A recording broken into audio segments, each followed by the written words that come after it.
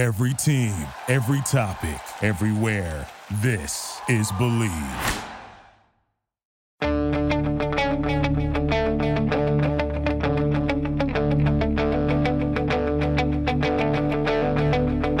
Ich warte seit Wochen auf diesen Tag und tanz vor Freude über den Asphalt.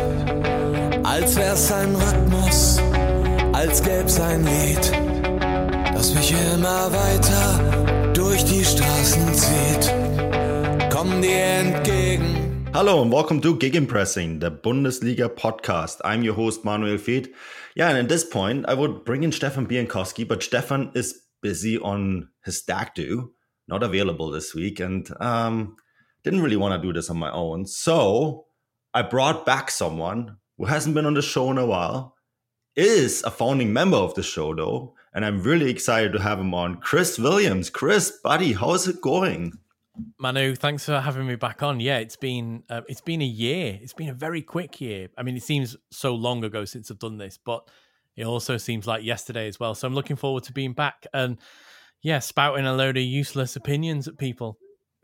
And you're back writing about Bundesliga, which is great to see. Very excited. Where can people find your work these days? Yeah, so you can still find my work. I'll link it on my Twitter site, or on my Twitter handle, which is Chris78Williams. But yeah, I've now got a season-long collaboration with FootMob, the app. So yeah, writing our Bundesliga column and really looking into detail about players and clubs and managers and how they're working and what data's behind the clubs. And you know me, Manu, I'm not a slave to data. I like to mix data with my eyes as well. So hoping that I can pacify everybody. Fantastic stuff. Yeah. Definitely a really good app as well, and really worthwhile checking out. We have a lot to discuss, so let's jump right into it after this short break. This episode of the Gegenpressing podcast is brought to you by BetOnline. BetOnline is the fastest and easiest way to wager on all your favorite sports, contests, and events with first-to-market odds and lines. Find reviews and news for every league, including Major League Baseball, NFL, NBA, NHL, combat sports, esports, and even golf. BetOnline continues to be the top online resource for all your sports information, from live in-game betting, props, and futures. Head to BetOnline today or use your mobile device to join today and make your first sports bet. Use our promo code BELIEVE50, that is BLEAV50, BELIEVE50, to receive your 50% welcome bonus on our first deposit. BetOnline, where the game starts. So yeah, Chris, let's get started with the Friday game. I know Borussia Dortmund is the club closest to your heart when it comes to Bundesliga football. So I'm going to start right there. The Friday fixture, Freiburg, not so surprising, made it really difficult for them, didn't they? Yeah, they did. I mean, it's no surprise to me that even though I haven't done this podcast for a year, we're still talking about how difficult Freiburg a place is to go and get a result. And yeah, the first half, it looked like Dortmund potentially might have a problem. And Freiburg have always punched above their weight. For me, I've said this before in the past many times, I genuinely think that they're the best side in the league. And obviously, I don't mean by playing style and what they achieve. I think they're the best side in the league because of the limited budget they've got, the limited facilities they've got, and how they repeatedly punch above their weight, as I've already said. So that makes them the standout side for me in the league because of what they achieve every single season. They should be relegation battlers, but they're not. They're normally knocking on the door for European slot. I find that incredible. So yeah, it's always a really tough place to go. Christian Streich, brilliant coach, seems to lose players left, right, and centre. They move on, you know, as he lost a defender in the closed season.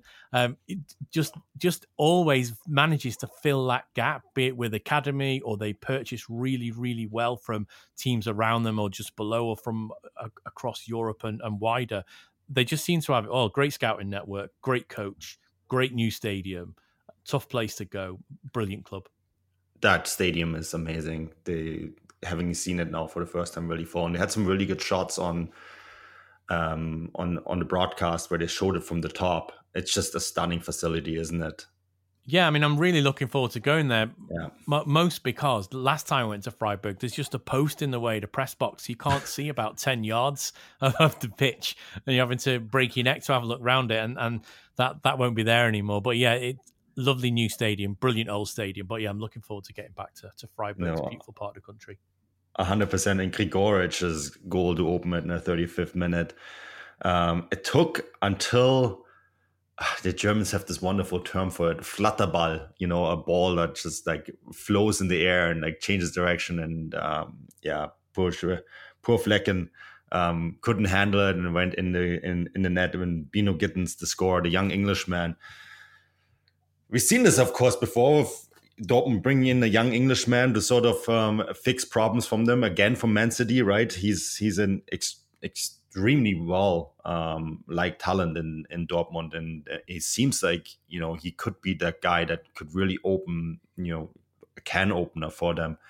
A little bit lucky for them, and then Moukoko, of course, with a stunning goal to make it 2-1 for Dortmund, and then finally Wolf, which I actually thought was probably the nicest of the bunch, to make it 3-1. But Freiburg weren't exactly happy about that third goal, Chris, because I think it was Moukoko who was right in front of Flecken to take his view. And we have had some inconsistent refereeing in the Bundesliga already this season. It's only 2 match days in. And how do you see the difference between, let's say, this goal? And remember, we chatted about this quite a bit last week on our Bundesliga chat. And the goal that Rodrigo Salazar scored for Schalke, which I personally thought was a good goal against Köln. So why did the referee adjudge that Moukoko wasn't offside, whereas the Salazar goal was offside? Or is this just an inconsistent refereeing issue? It's a great question. I think it's a little bit of both. Obviously, for anyone who has joined your listenership since I've left, they may not be aware that I'm actually qualified referee, and I do referee weekly in the UK. So I referee on a Wednesday and a Saturday. I've just been accepted for promotion again, second season on a bounce. Give myself a little bit of a pat on the back there. Thank you. Thanks.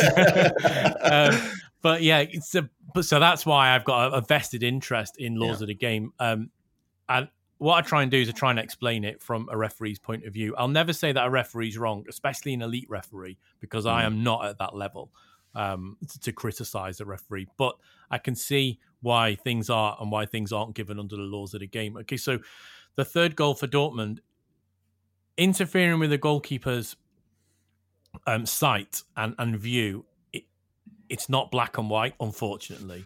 You would think it would be. Offside's an absolute, supposedly. You're either offside or you're not. It's like, are you pregnant? You can't be a little bit pregnant. You're either pregnant or you're not. So that's what offside should be. But because of how complex a game is, there's all sorts of subjectiveness in there. So if you are blocking the line of the sight of the goalkeeper, theoretically you should be offside. But other things are brought into it. So what's the distance from the strike to where the goalkeeper is? Is there a bit of distance in it? Has the goalkeeper got enough time to see the ball on the way in? Are they having to look round a player, or can they see over the top? There's all sorts of different nuances. And the one thing that this brings into offside is it makes it subjective. So what I might think is offside because he's interfering with play or interfering with the line sight of the goalkeeper, someone else might not think that. And that's where it becomes a real problem and a bugbear. Because the laws of the game say, in the opinion of the referee, so if the referee thinks, actually, I think the ball there, it's had to travel 20 yards to go to goal, goalkeeper's had enough sight before it's been hit. I don't think that Moukoko's interfering with play there is interfering with his sight. It's a goal. And another referee might think differently. So that's where the issue comes. So, I mean, we see that not just in the Bundesliga, but we see it across leagues every single weekday across Europe. But it happens. Happened in the Premier League on Sunday as well. And people are asking a question. If you take it back to the Schalke game at Cologne, I mean, that is a really big call. It should have been the opening goal at a game. The strike is from outside the box. The keeper is sighted, and it also takes a deflection and goes top corner. For me, if I'm reviewing that on screen, which the referee did, I'm giving that as a goal because I think the keeper's got enough line of sight from that because it's struck from the edge of the box. It also takes a deflection. 2 goalkeepers weren't saving that had they been able to see it and on the line. It literally goes in the top corner. You couldn't have put it better with your hand if you placed it. So for me, that was a decent goal chalked off. Interesting to see, though, that Germany will go to the screen, pitch side review for an absolute decision, offside. Offside, as I say, is supposed to be absolute, so the VAR can make that. But because it was such a big moment in the game, opening goal, referee went to the screen to have a look at it and judged it to be offside and disallowed it. A big call. I'm not going to say it's wrong because I can understand why he's given it. I'm just going to say that I would have done it slightly differently. Why is it that, I find this curious, why do you think VR made the call to the refereeing team in that Köln-Schalke game, but didn't make the call for the Freiburg-Dortmund game? Yeah. And I actually thought that in the Freiburg-Dortmund game, and I mean, this is as a neutral, but Moukoko is almost in the goalkeeper. I mean, he touches him. Why do you think VR decided in this point to not page the referee on the field? Yeah, so the sending the referee to the screen on the side of the pitch is an unusual decision for an offside. Right. Because you're either offside or you're not. In the VAR protocol from the International Football Association Board, which is a worldwide protocol, every league should adhere to it. The VAR can make the decision on their own for absolutes. So, for instance, are you offside, yes or no? That's under the control of the VAR. It can be, just like an assistant is. So if an assistant raises his flag, the referee gives offside, never gets overruled in elite football. So it's just another assistant. The VAR is just another assistant referee. That's the A and the R. So they're allowed to do that. I think what happened in the Schalke game, or the Cologne game, Schalke at Cologne, was that the VAR wasn't 100% sure. So he got the option to send the referee to the screen. Obviously, we don't get the audio, so we don't know. But I can imagine that conversation between VAR and the referee for the Cologne Schalke game was, he looks like he could be in a position interfering with play, but it takes a deflection. I'm not 100% sure. Do you want to go and have a look? And then the referee's obviously gone, I'll tell you what, I'll go and have a look, because it's opening goal's a crucial time for any game. It can change the game dramatically.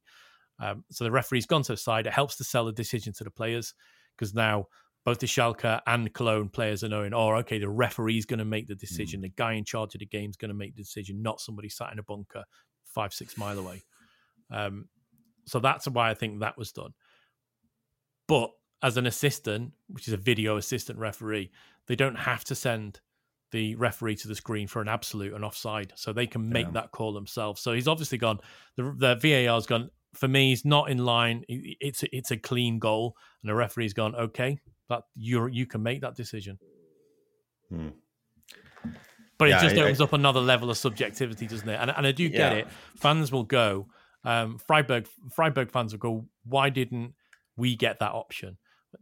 It's because it doesn't have to be given. And that doesn't placate everybody, because there's a lot of people that will say Moukoko's in an offside position and he's definitely interfering. And there's people who go, he's in an offside position because of the length of the shot. The keeper's got time to react to it and look around it. And that's where the big difference comes from.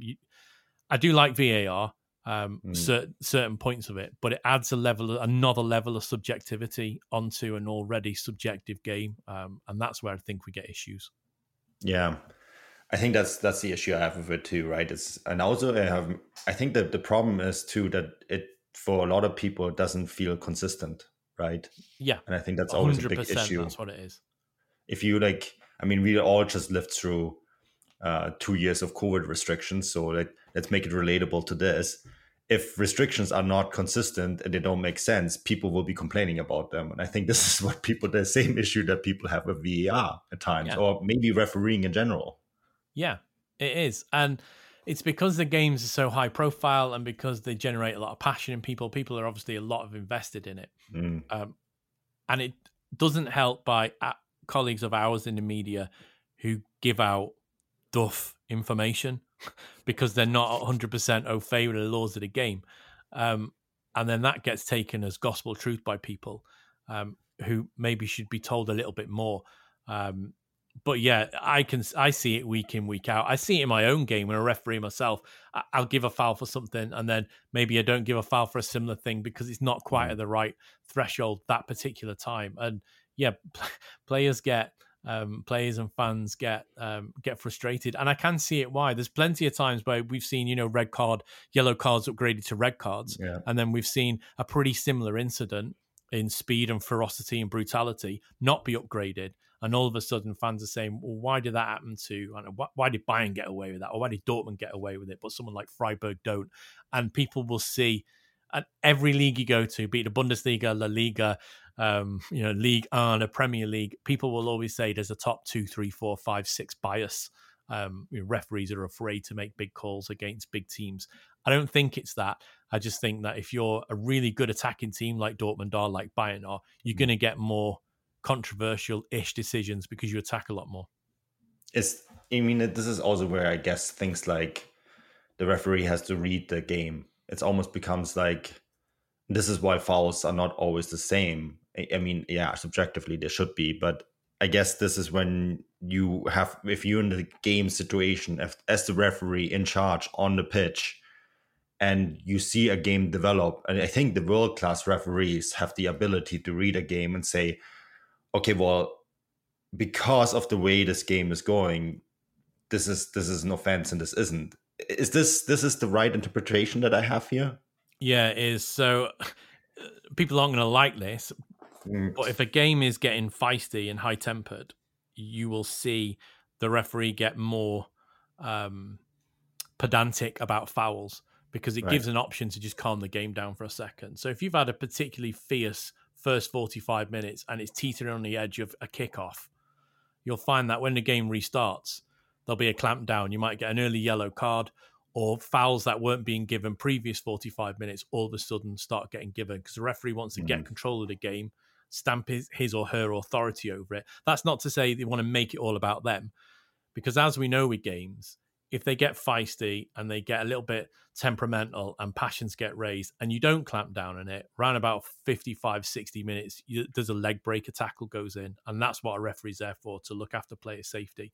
And sometimes you just need to be a little bit pedantic and calm the game down. That doesn't mean take the passion out of it. That just means take the fiery temper out of it and let it be played at a high level, which is what most games are anyway. Very rarely does that step in. I think the only time you need it for high-level derbies, Dortmund Schalke or Schalke Dortmund, wherever it's been played, is a classic one for that.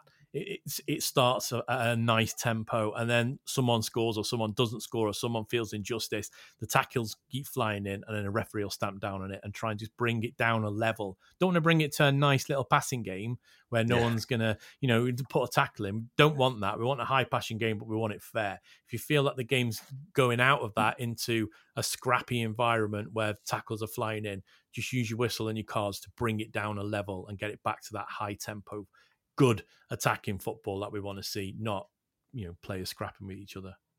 This is a really refereeing heavy episode, which I think is great, because I think this is something that we don't often have on the show. And so I'm going to bring you to the next controversial game that we have on the agenda here, and that was Leipzig against Köln, which I actually thought was a very good game as well, and very high tempo. I think Köln looked very good early on the season and might, I think, surprise a few people as well. This is, of course, also the game that Timo Werner's first comeback. He scores a goal. Clever from him. You can't be offside if you score from 30 meters out, right? And the goalkeeper giving you an assist as well. I think we all love the Bundesliga, but I think Schwaber has had a nightmare there and has not done the DFL any favours, has he? Timo Werner couldn't buy a goal at Chelsea, comes back, smashes one, and it's a good shot, smashes it from 30 metres, and he fumbles it in. And that's not, specific to the Bundesliga. I think David De Gea threw one in over the weekend in the Premier League. So there's no Bundesliga tax in inverted commas. It happens in every single league across the world. Goalkeepers make an error. It's just unfortunate that Werner's real best shot, it goes in from 30 yards. Yeah. But it's nice to see him back, Manu, and nice to see him scoring. Yeah, and I think he's really happy to be back too. I think he's taking a huge pay cut to come back, right? As a transfer that I cover quite closely, and he's definitely on a lot less money now than he was when he was with Chelsea. And I think for Leipzig too, this is a pretty good deal overall. I think he will look back on that adventure as something he had to do for himself. Yeah. but it was really the wrong thing to do. He went to the wrong club at the wrong time. I think had he gone to Bayern or had he gone to Liverpool, I think the style of football would have suited him a lot better than it would have done at Chelsea. And I don't think Thomas Tuchel liked him at all. It's unfortunate for him. But he's back in a familiar environment. He's back, in a familiar setting.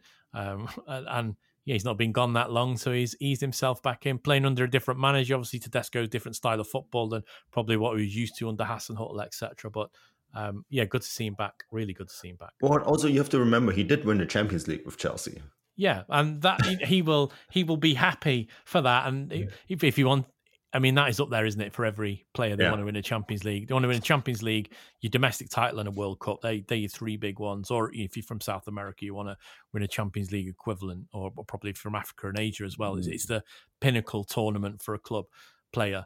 But yeah, it was a mistake, I think, for him to go in the end.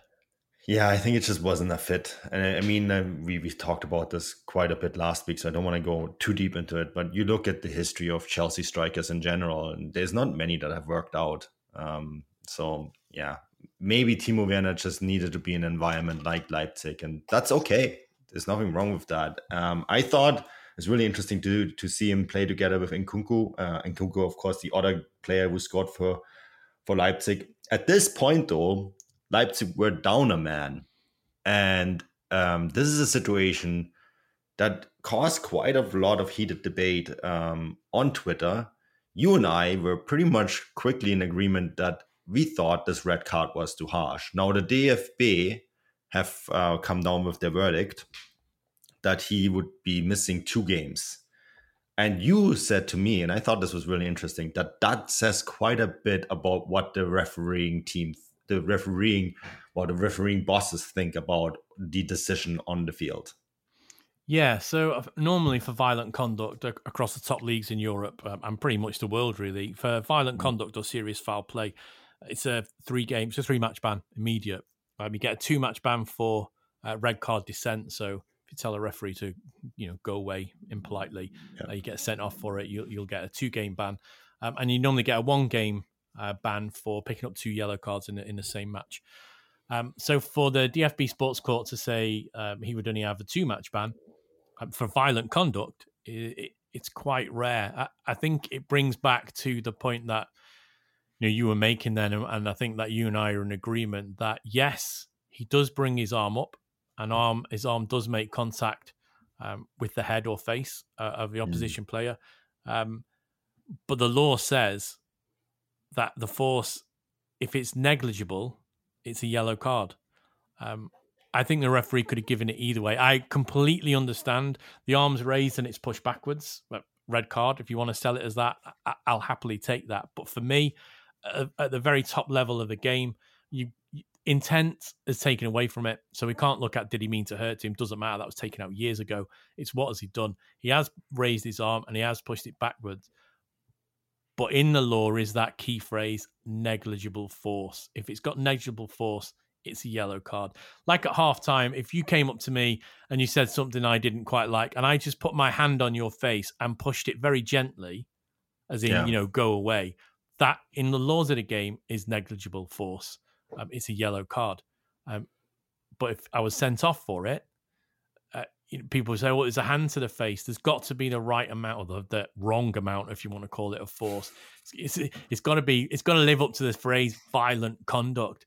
A small push or, an arm just to go away isn't really violent conduct for me. It's unsporting behaviour, and that's why it gets downgraded to yellow. But I can see why it's been given. But yeah, for a violent conduct to be reduced to 2 games from 3 would say to me that the sports court have looked at it and thought, okay, whilst we agree why the referee sent him off, we don't maybe think it's as harsh as a 3-game ban, so we'll reduce it to 2, or we'll just give it 2. I'd say it's a nice way of keeping everybody happy, but that won't keep fans of Leipzig happy. It won't keep Szoboszlai happy, and because he's going to miss 2 games when, maybe he should have just got a yellow card and a stern warning from the referee that, how close it was to a red. But yeah, you can't please everyone all the time. You're not, as referees constantly say, Manu, if you want a friend, buy a dog. Yeah, that's a good one. I'm going to remember that. I just think it's also telling that Leipzig essentially said, yeah, we're going to accept that. They're not challenging it either, right? And I think when you read between the lines, it's also a little bit of on Leipzig's case, Dominic, you should be playing. You should be smarter here, and B, you haven't really exactly been outstanding for us this year either. So we're going to be quite okay accepting this 2-match ban and just have someone else playing in your role. You need to be smarter further down the road, and you need to be better.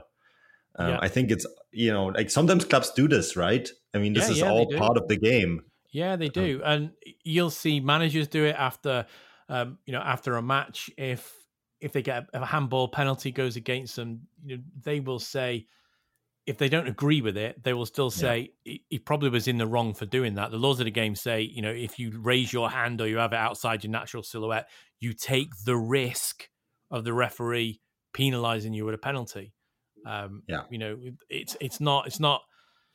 It's a subjective decision, and managers will quite often chastise their own players in press conference and say, well, he shouldn't be making that movement with his arm in that particular instance. And I think Leipzig will probably go, whilst they don't agree with it, he's stupid for doing it.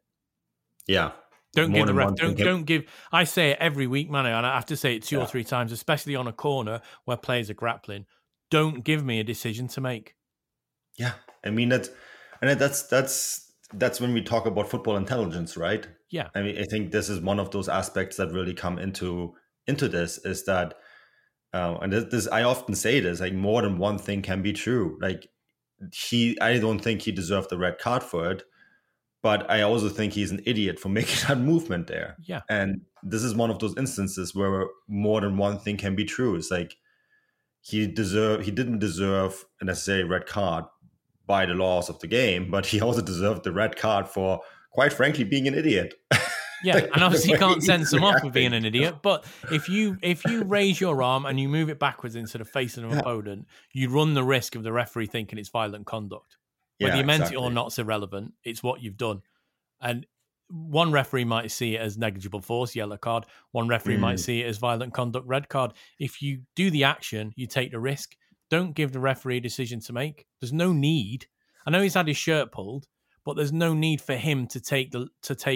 He doesn't need to become the referee, and he doesn't need to become the referee in that part and be like, right, you pulled my shirt, you're going to get it, pal. That's for the referee to deal with. I think the side option on that, Manu, is that there was no yellow card issued for the shirt pull, which is stopping a promising attack, which should have happened as well, by the way. Yeah, that's the next one I was going to ask you, because you could also turn around and make this a double yellow, go the other way. Yeah, you could. So you've got a yellow. Had you had a referee of that temperament, and there are them around the world, Szoboszlai could have got a yellow for moving his arm backwards. Negligible force. It's unsporting behaviour. But then you've got the shirt pull, which is stopping a promising attack, and then you could say that unsporting behaviour. Simulation, maybe. In order to simulate, we know as a word is dive. So in order for you to dive, there's got to be no contact. That is the provision for a dive. Yeah. If there's any sort of contact, it's not a dive. You can overplay it, and you can try and do something to get your opponent sent off or to penalised. And that's what he could have been double yellow carded for. Saw it in, I think it was a championship in England last weekend. 2 yellow cards. One for a foul, one for dissent. 2 yellows, a red, see you later. It does happen. And had that happened, I don't think anyone could have complained from either side. But then that is a real big decision for the referee to take. Not that he or she would shy away from that decision. You've got to make a decision within the game's temperament, how the game is. Does the game deserve a red card at that instant? No, it doesn't, for me. So yeah. Luckily for Leipzig, it didn't change the total result of the game. And certainly I do agree with you, the way they've not questioned it would make me think that whilst they might not agree with it, they think their play is being daft. Well, yeah, because like at the end of the day, Leipzig lost this, or no, didn't lose. Well, it felt like a loss, I think, for them. They drew this game 2-2 because Guardiola scored an own goal. Yeah. I mean, they had this game under control, even with 10 man. Yeah. And then gave away a really silly goal that ultimately cost them. You can say, okay, well, maybe the extra man on the pitch would have made a difference. But I think on a normal day, they win this game, even with the man down. So I don't actually think that red card, although I do think, and this brings us back to the ability of reading the flow of a game. And, this wasn't a game where temper was flaring. I mean, this was not one where you just have to stamp out an issue and send someone off. Like, I didn't get the sense that this game was that heated. This is not Chelsea against Tottenham. That's what I'm saying. Yeah, it's not. So I just thought it was all a little harsh and unnecessary. But yeah, here we are. Leipzig, of course, they now have they're now in a situation where they've dropped 4 points in 2 games, and they're playing catch up for the rest of the season, and they're playing catch up to Bayern Munich. And Chris, Bayern Munich, I think all of us, and I was on this US tour with them, and we asked every player who we were able to ask about how they're going to replace Robert Lewandowski and his goals. I think they answered that question quite decisively, haven't they?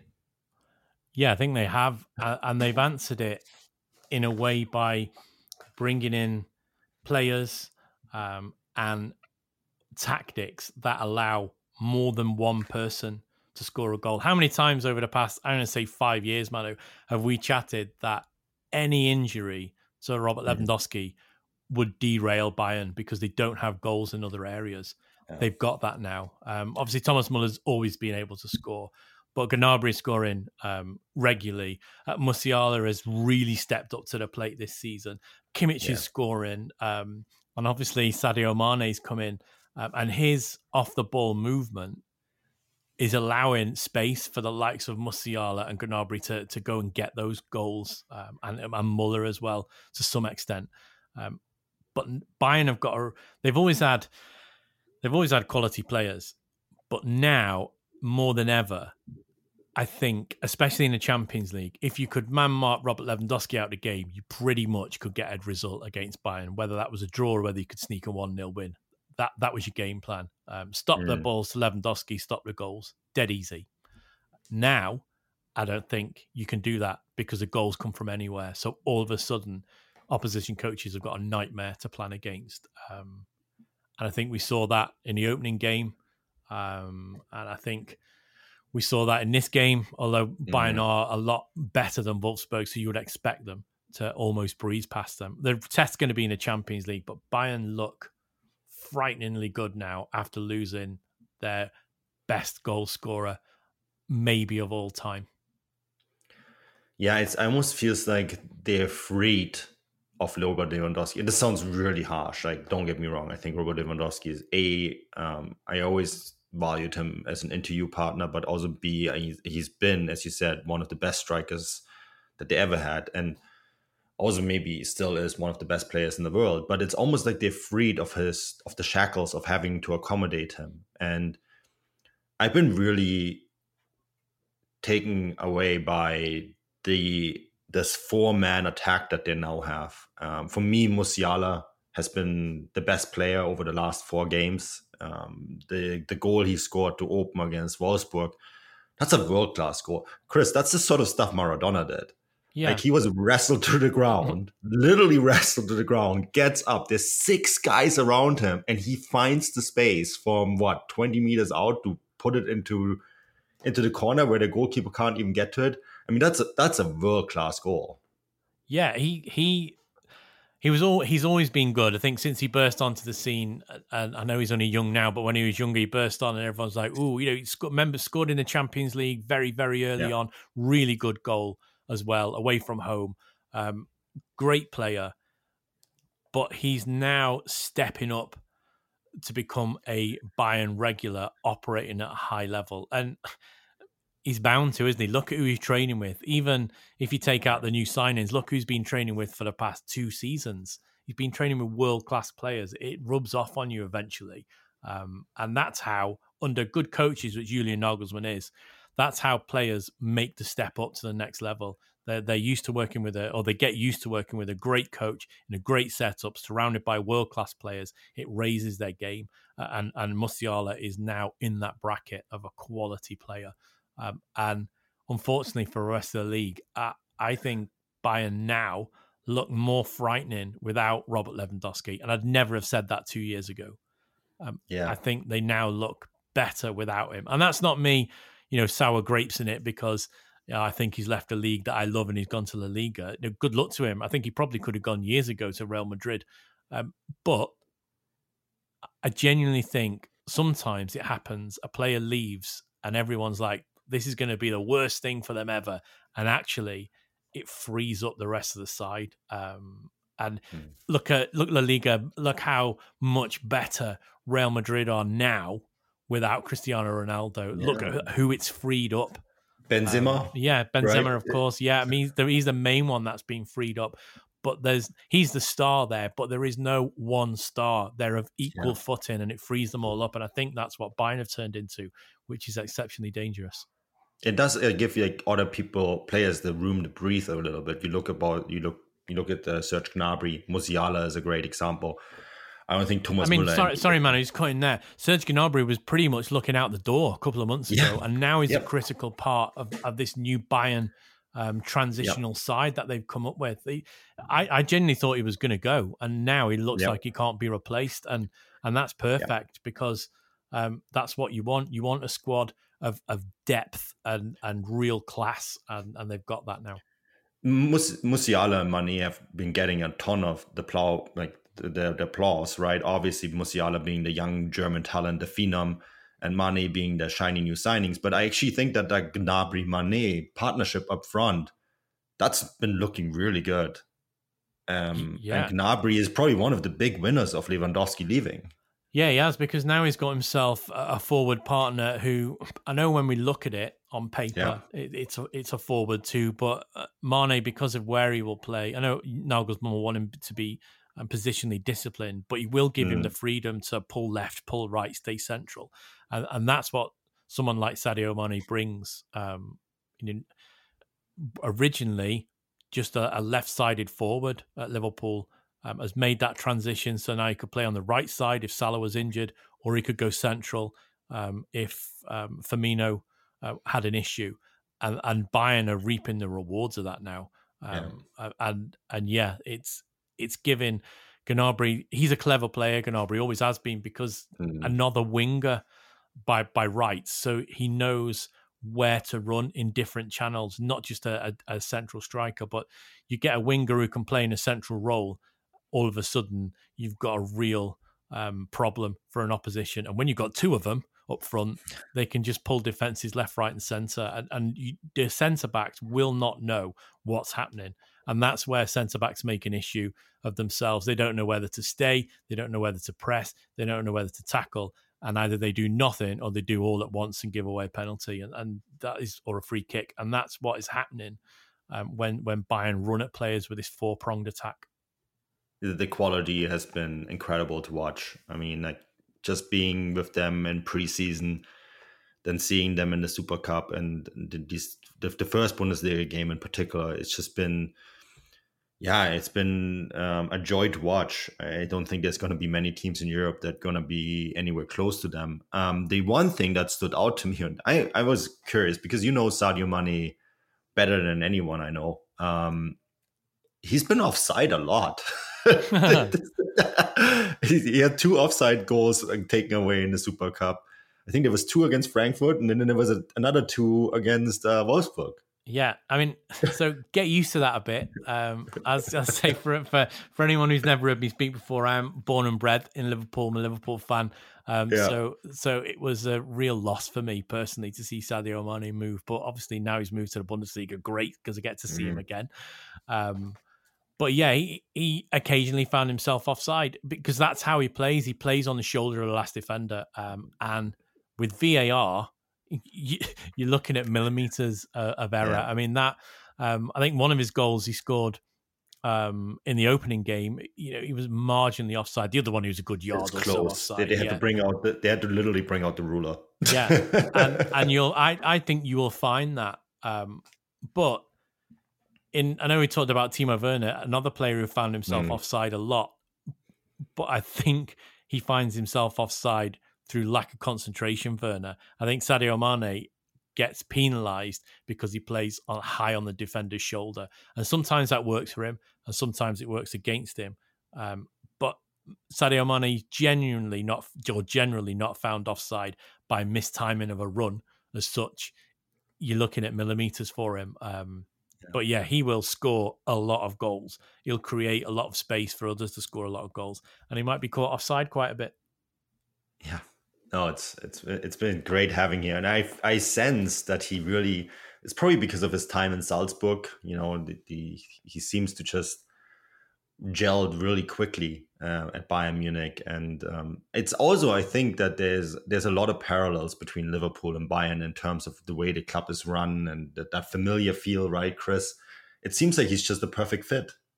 Yeah, it does, and a lot has come out in public since he'd left. He asked the start of last season to move on. He was told he could at the end of the season. So he's a player that plays his best when he's happy. I think for his last half season at Liverpool, the first half season, he wasn't particularly happy, and that showed in his play. I think the second half of the season, he knew he had a genuine shot at maybe winning a historic 4 trophies. And his performances reflected that. I know a lot of people go on about Mohamed Salah, but for me, the second half of the season, Sadio Mane was a standout player for Liverpool. And before that, when he was at his happiest, he is a really good player when he's happy, and he looks really happy. Yeah. And yeah, you're quite right. He knows the culture. He knows the Germanic culture. Austria and Germany, very, very similar, same language for a start. And Salzburg and Munich are very close, right? Yeah. So he would know that as well. Yeah, and so he will be in familiar surroundings. He's gone from a really big club to another really big club.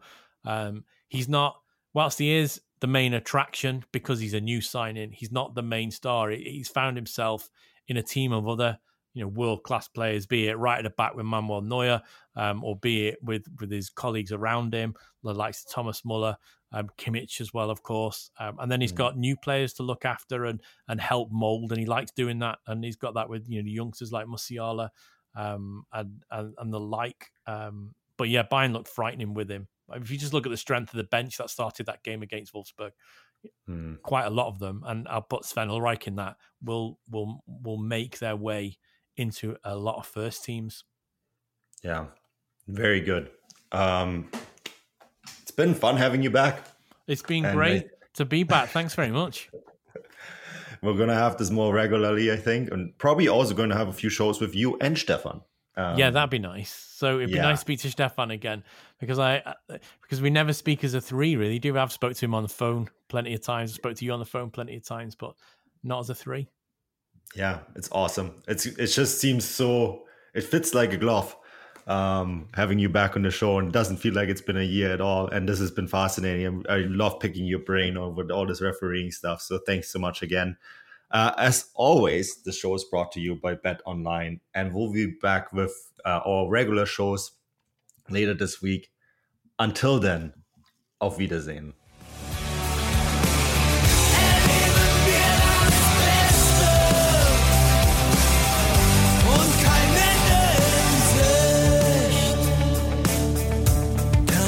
In Sicht.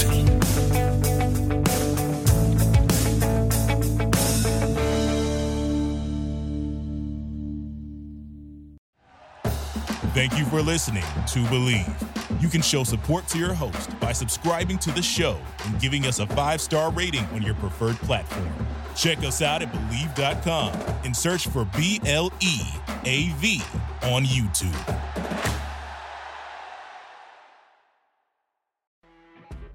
You know when you're listening to a true crime story that has an unbelievable plot twist that makes you stop in your tracks?